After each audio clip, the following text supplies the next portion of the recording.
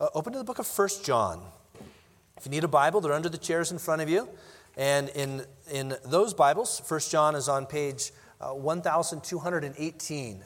1218. And in a moment, I'll start reading in chapter 2, verse 12.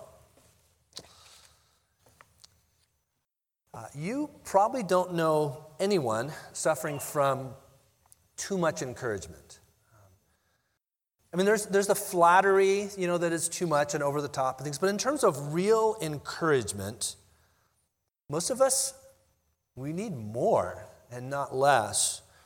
Most of us are aware of many ways in which we're falling short. Even if we might be blind to some other areas that people wish that we saw, we're often very aware of many shortcomings. Most of us know that we could do better. Most of us need encouragement, and we need it from each other. And in fact, when we look at the commands given to local churches, individual churches, one of the things we see over and over again is the need to encourage one another. So Hebrews 10:25, which is a verse we often bring out in talking about the need to gather regularly. And it's a verse that does teach that, not to forsake this assembling that we're doing right now, but to gather regularly. But notice what also it says. It says, not forsaking our own assembling together, as is the habit of some, but encouraging one another. And all the more as you see the day drawing near. There's a need to encourage. You can think of that word as speech that relieves sorrow or distress, that comforts, that cheers up. We see it there. We see Paul in 1 Thessalonians 5, verse 11. Therefore, encourage one another and build up one another, just as you are doing. What I love there is he's both commanding encouragement and practicing it. He says, encourage one another, and you're doing it. Like, well done, in other words. He's seeing this evidence of grace as they're encouraging one another, and he's encouraging them for doing that. It's both commanded and practiced here. Encouragement is part of a gospel culture of a church. Or rather than a church that is always pointing out ways in which others are falling short. And there's a biblical practice of correction, don't get me wrong. But a church that is consumed with that and neglects encouragement is in that sense neglecting gospel culture rather than saying to one another, I see what God is doing in your life. I'm so grateful for the way that His grace is evident and that you've grown in this and you're serving here. You're expressing this kindness. I'm grateful for that. I'm grateful for these strengths I see in your life. And that ought to be part of a gospel culture of a church as we see God at work, and we recognize that. We might sometimes wonder, how do we do it? How do we encourage? Well, Romans 15:4 points to the way that God's word is used in that. It says whatever was written in earlier times, in the context there, it's talking about the Old Testament, was written for our instruction, so that through perseverance and the encouragement of the Scriptures, we might have hope. As we gather around God's Word, teaching times like this, but also just sharing with one another what we're learning from God's Word and we're chewing on it together, that is a form of encouragement because we're pointing to truth and reminding people of truth. Earlier in Romans chapter 1, it points to another way. As Paul is making plans to go visit these believers in Rome, he says, I'm going that I may be encouraged together with you while among you, each of us by the other's faith, both yours and mine. He's writing and saying, I need to be encouraged by you as well. And as we gather and as we spend time together and we talk about what God's doing in my life and in your life, that is an encouragement from one another's faith. A challenging book like 1 John, I think, can intensify our need for encouragement. And you might have felt that some as we go through 1 John. 1 John lacks nuance. It over and over again speaks with clarity, saying things about our need for obedience, not as a thing that saves us, but as an evidence of one who has been saved, an evidence of being one who knows God, of love for one another. And we can hear that, and we can sometimes feel discouraged. And right in the middle of this now is this beautiful pocket of encouragement. Or in this passage, the first half of what we'll see today, it is not a passage that has commands. It's not correcting. It's not pointing out sin. It's not warning. It's just encouraging. And to the believers he's writing to here, he's saying, this is what I see in you. And he's reminding them of it. And we'll do that today. We'll look at that first half of this passage, and we'll see encouragement. And then he follows it up with warning. And it's a warning that's one of the more famous ones in 1 John about loving the world. But notice that the warning flows out of the encouragement. He says, this is what's true of you. Believe it, remember it, be encouraged. Now, in light of that, be warned. But it starts with encouragement.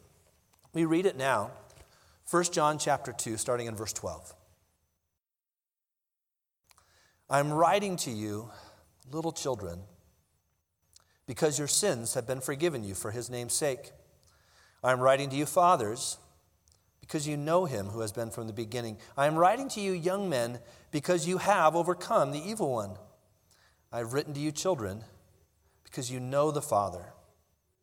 I have written to you, fathers, because you know him who has been from the beginning. I have written to you, young men, because you are strong, and the word of God abides in you, and you have overcome the evil one. Do not love the world nor the things in the world. If anyone loves the world, the love of the Father is not in him. For all that is in the world, the lust of the flesh, and the lust of the eyes, and the boastful pride of life, is not from the Father, but is from the world. The world is passing away, and also its lusts, but the one who does the will of God lives forever. Two parts then to this, encouragement and a warning. And so we'll start with this encouragement in verses 12 to 14. There's a poetic feel to these verses, and you may have noticed it as we read it. There's a repetition.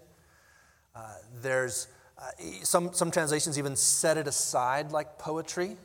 And I think it's for a reason. I think it is to make this stand out. In the midst of a letter that provides warning and challenge, kind of pauses and almost gives a poem, reminding them of what they have in Christ, reminding them what's true of them.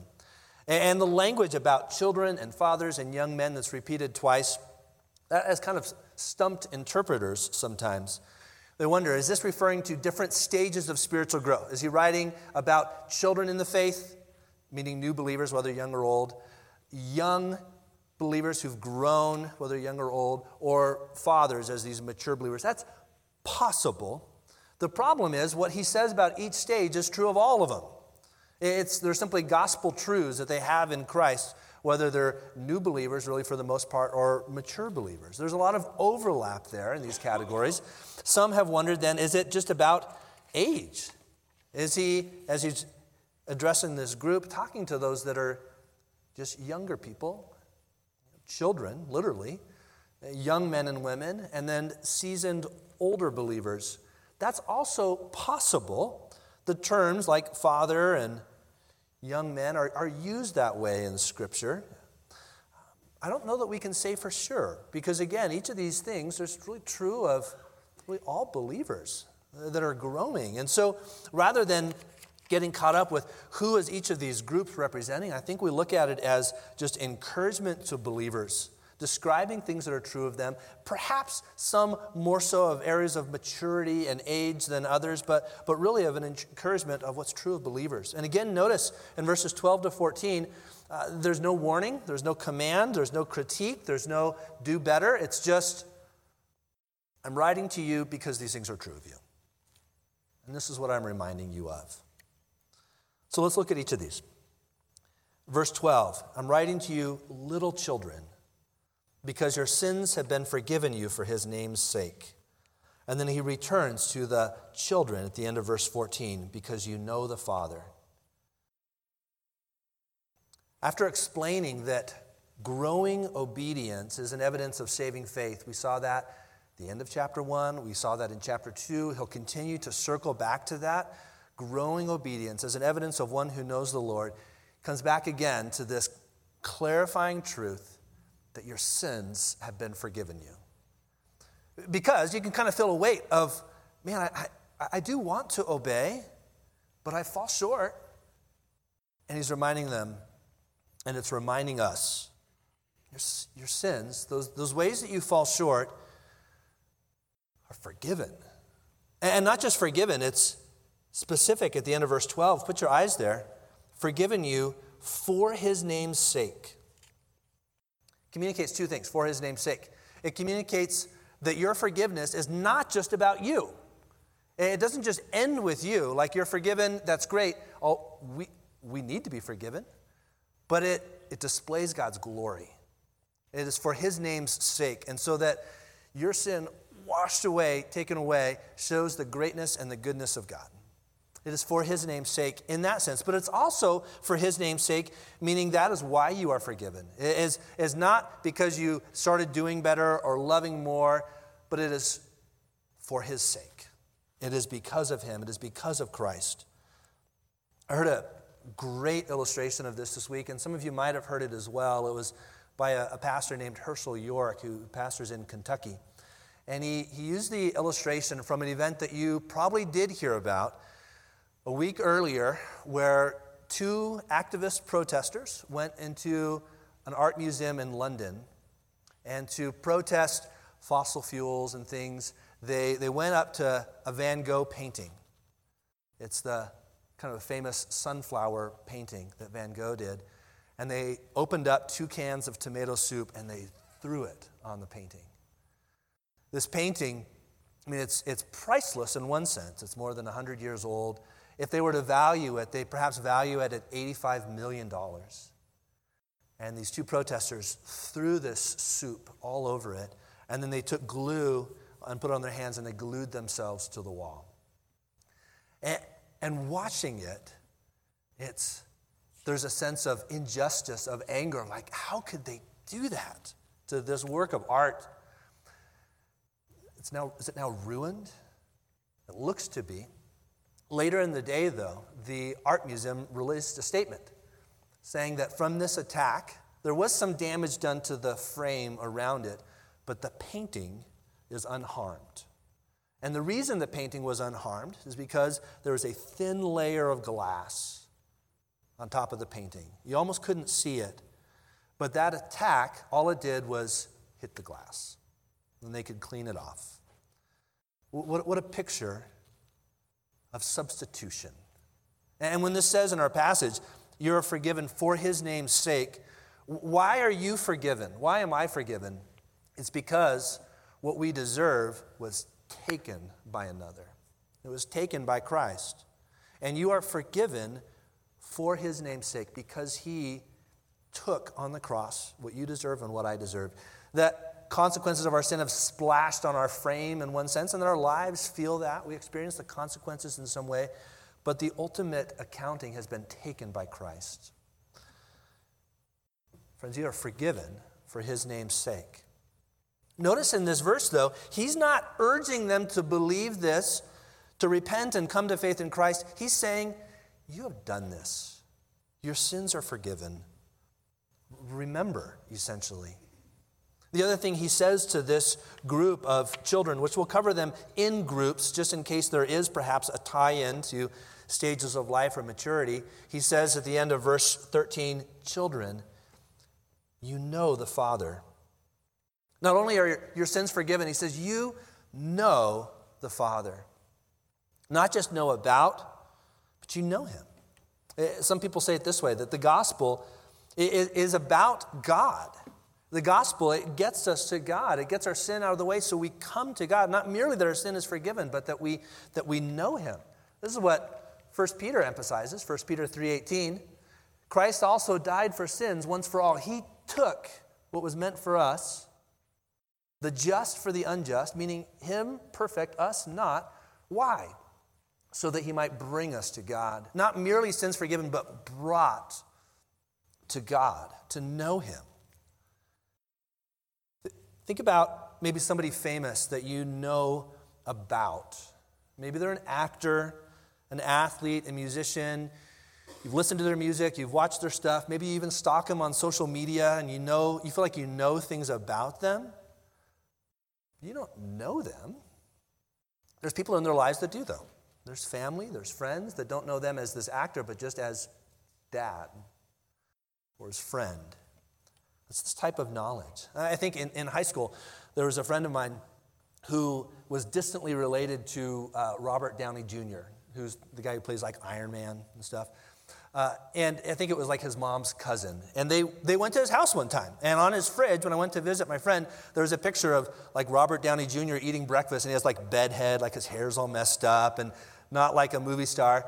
That's just, they knew him, not about him. And that's this knowledge. It says, children, you know the Father. And then it speaks to fathers. And it uses the same language of knowing. That's why I see there's overlap between these groups. Look at verse 13. I'm writing to you, fathers, because you know him who has been from the beginning. And that's repeated again in verse 14. You know him who has been from the beginning. Because that was repeated earlier in 1 John chapter 1, we likely see that as a reference to Jesus himself. In the beginning of his ministry and now the beginning of their walking with him. And if this is referring to those that are either older in the faith or just older people, then they've known him for longer. And if that is a way to take it, I want you to think about the benefit to a church body of having believers who have walked with Christ and known Christ for a long time. Every time I teach our Discovering UBC class about our church, I talk about how even though we are a university church, university Bible church, we've always wanted to have not just college students, but the whole range of ages. One, we think that's a biblical model of a church, not just to hit a target audience, but all. But also, college students need retirees. They need families with kids. They need people who have walked with Jesus for a lot longer than them. They need people who have walked with Christ through economic recessions, miscarriages, church conflict, budget shortfalls, community changes, political movements, on and on and on. Young people need believers that have known Jesus through all of those things. And that's what he's affirming, these fathers. He says, you have known him who has been from the beginning. And then last he turns to young men. And he says, and again, things that are true, I think, really of all believers. At the end of verse 13, I'm writing to you, young men, because you have overcome the evil one. On the end of verse 14, he circles back. You are strong. The word of God abides in you. You have overcome the evil one. Overcome the evil one is picked back up as a theme later in 1 John, in a passage we'll cover at length when we get to chapter 4. It says, by this you know the Spirit of God. Every spirit that confesses that Jesus Christ has come in the flesh is from God. Every spirit that does not confess Jesus is not from God. This is the spirit of the Antichrist, of which you have heard is coming and now is already in the world. And then notice what he says next. You are from God, little children, using that same language, and have overcome them. Why? How have we overcome? How have we overcome the evil one? Talking about Satan himself. Those that are on his team in one sense. Greater is he who is in you than he who is in the world. So he reminds them, you have overcome the evil one, not because of some strength in yourself, but because of Christ. You are strong. Verse 14. Notice again, it's not a command to be strong. He's not saying be strong. Sometimes we see that command in Scripture, like Ephesians 6:10, be strong in the Lord. But 1 John says, you are strong. Basically saying, that's what you're commanded to do, and I see it in you. You are being strong in the Lord. And God's word abides in you. It is in your life. It is in your heart. I see it. These are truths to just remind yourself of. And I think that's what's happening here. That's a form of encouragement. Saying, Lord, not because of some virtue in myself, but because I'm in Christ, these things are true of me. That's the thing to remind yourself of when you're discouraged. Or maybe you're going to head into a really hard conversation. You have to confront somebody, or you know somebody's going to confront you. You don't know how this is going to go. You're fearful. Stop and read this passage and remember this is true of me. My sins have been forgiven. Whatever this person says about me, and that may be true, and I may have things to learn. There may be sins they point out. My sins are forgiven. Doesn't mean I don't work on them, but they're forgiven. And I know God. And I'm strong in Him, not in my own strength, but in Him. And I've overcome the evil one. That is not just like positive self-talk. That can be like a movement that people get caught up in if I just say the right things and remind myself of the right things, but in a way that goes beyond Scripture. This is simply going back to like what God's Word says and reminding yourself of that this is true of me because I'm in Christ. So this passage it starts with encouragement. No commands, no critiques, no warnings, just encouragement. This is true of you if you're in Christ. And then it moves into a warning. And we ought not to separate those two things, because the warning really flows out of the encouragement. It says, this is what's true of you in Christ. Your sins are forgiven. You know the Father. You have overcome the evil one. And yet, even though that's true, here's a warning to be mindful of. And so let's look at that next. This warning, it's one of the more famous warnings in 1 John, and it picks up in verse 15, and it's a warning about the world. Do not love the world is this warning. There are two key words in this passage that affect how we understand the passage. Love and world. Do not love the world. Because you might have a question that pops up based on John 3:16. God so loved the world that he gave his only begotten Son. Why is it that God loved the world, but you are commanded, do not love the world? That can seem contradictory. It has to do with a different sense of love and world in this. God's love is a holy love of redemption, wanting to draw people from the world to himself. This love that's warned about is a selfish love of participation. God's love aims to save the sinner, to bring the person to himself from sin. This is a love of participating in that sin, sharing in that sin. So no, do not love the world. And the world there can refer to different things. World can be used of like the globe, the earth, or it can be used of the people on the earth, or it can be used, as it is here, of a world system that is opposed to God in its thinking and behavior. And as we start to walk through, what does this passage say about the world? We see that that's what's in mind. It's not the people of the world. We are to love the world in the sense of the people of the world. But this system that people are caught up in, that is opposed to God, that is anti-God, we are not to love that. I want to walk briefly through what the New Testament says about the world, because it helps us to understand this command. I'm going to show you 4 things, kind of quick, that we see just observing from God's Word. The world we see as a system it's opposed to God in its thinking and behavior. It's opposed to God in its thinking and behavior. We see this in a passage like John 15, 18 to 19. If the world hates you, you know that it hated me before it hated you. If you were of the world would love its own. But because you are not of the world, but I chose you out of the world, because of this, the world hates you. It's describing this opposition towards God, that as people are aligned with God, that will point to them as well. So it's this system, if you will, that is opposed to God. It's a system that all of us are in prior to coming to Christ. Ephesians 2, 1-2. It's prior to a famous passage in Ephesians 2 that talks about how we are saved by grace alone, through faith alone, in Christ alone. But before that, it describes the condition that all of us find ourselves in. You were dead in your trespasses and sins, in which you formerly walked according to the course of this world. So the world is not just everybody out there. It was all of us at some point before we came to Christ, whether we were younger or older at that point. All of us would follow in the ways of the world then, prior to coming to Christ. The world is under the power and influence of the evil one. We see that in 1 John chapter 5, verse 19. We know that we are of God and that the whole world lies in the power of the evil one. Think of that following up from what we just saw in verses 12 to 14, where it says, you have overcome the evil one.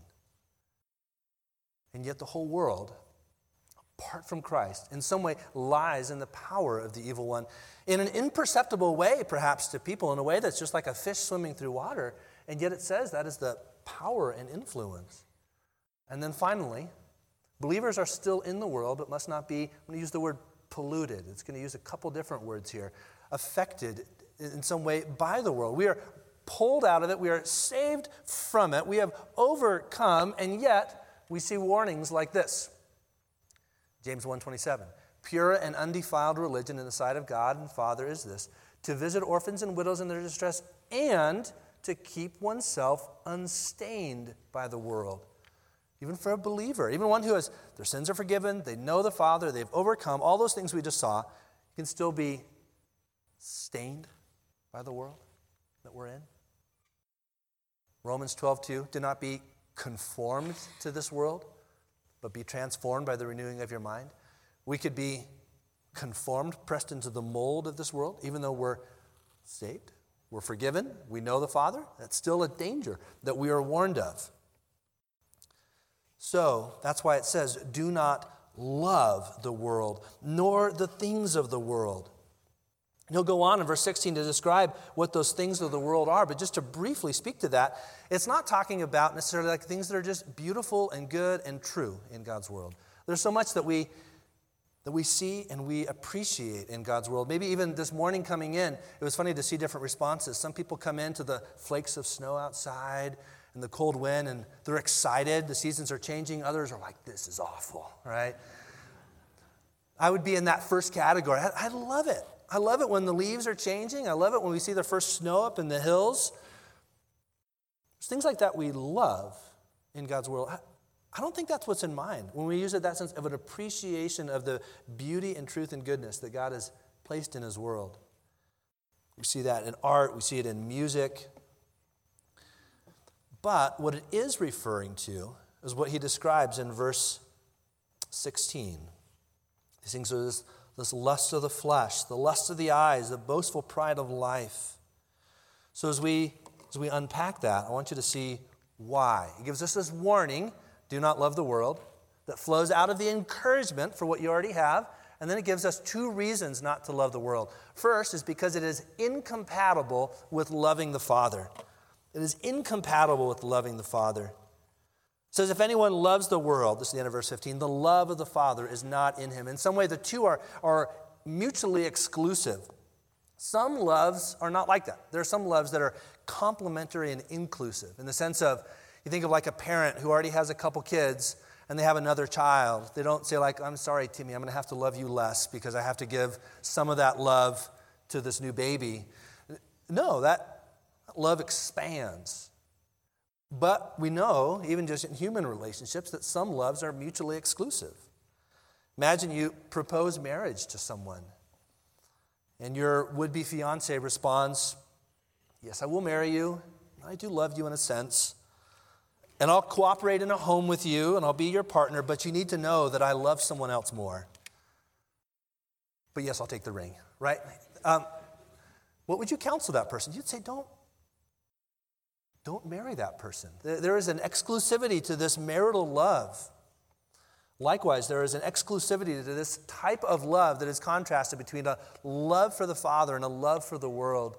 Similar language in James 4:4, where it says, you adulteresses, do you not know that friendship with the world is hostility toward God?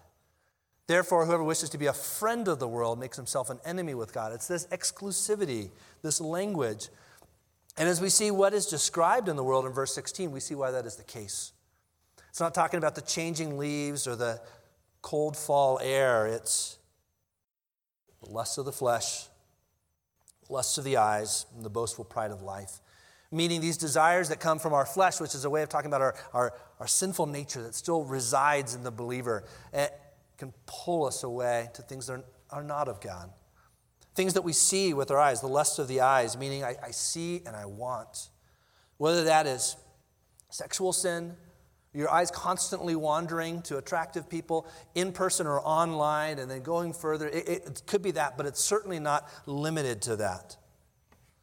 Especially as it spills over into this boastful pride of life. There can be a way in which we see and we want the life that somebody else is portraying.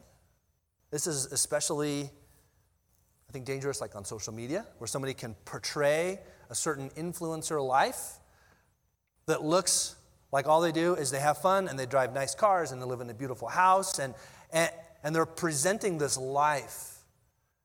And rather than being content with the life that God has given you, you covet this life and this look and this car and these things. That can be an expression of this.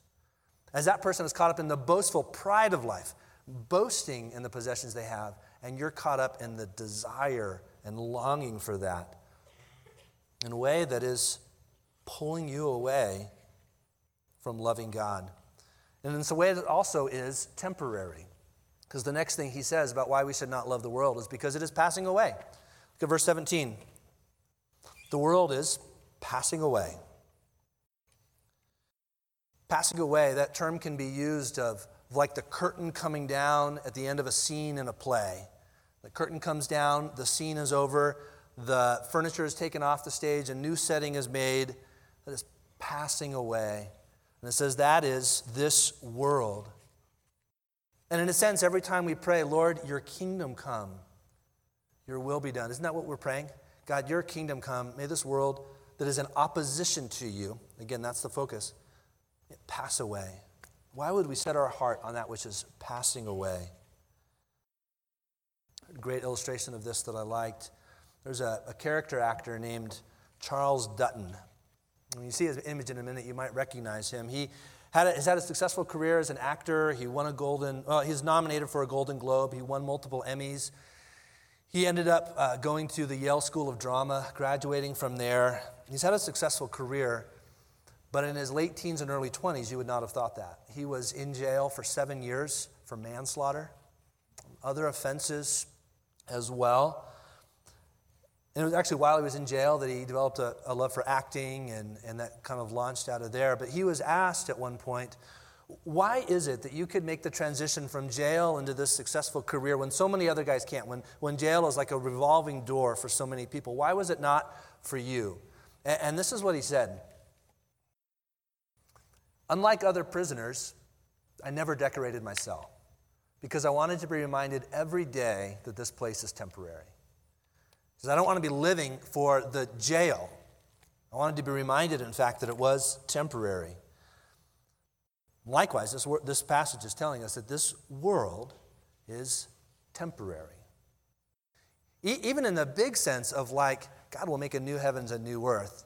Even the good things are temporary and will be remade into something even better. But in particular, this world system that is opposed to God, and we pray, Lord, your kingdom come. One day his kingdom will come, and that which is opposed to him will be done away. Why would we live for something so temporary? As we wrap up this passage, the applications are built in, aren't they? Be encouraged. And some of you, that might be what you need. You are discouraged. You see your sin before you. You know you've trusted in Christ, and yet you see your failings. Your love that is not a perfect love. Life is hard right now, and you might just need to be encouraged. You might need to soak on verses 12 to 14 and just be reminded, my sins are forgiven for his name's sake. I know God. I've overcome the evil one. I'm strong, not in my own strength, but in Christ. God's word abides in me. You might just need to be reminded of those things and be encouraged. But you also might need to be warned, because this passage warns us that there's something attractive and drawing about the world that we must not love. Let's pray.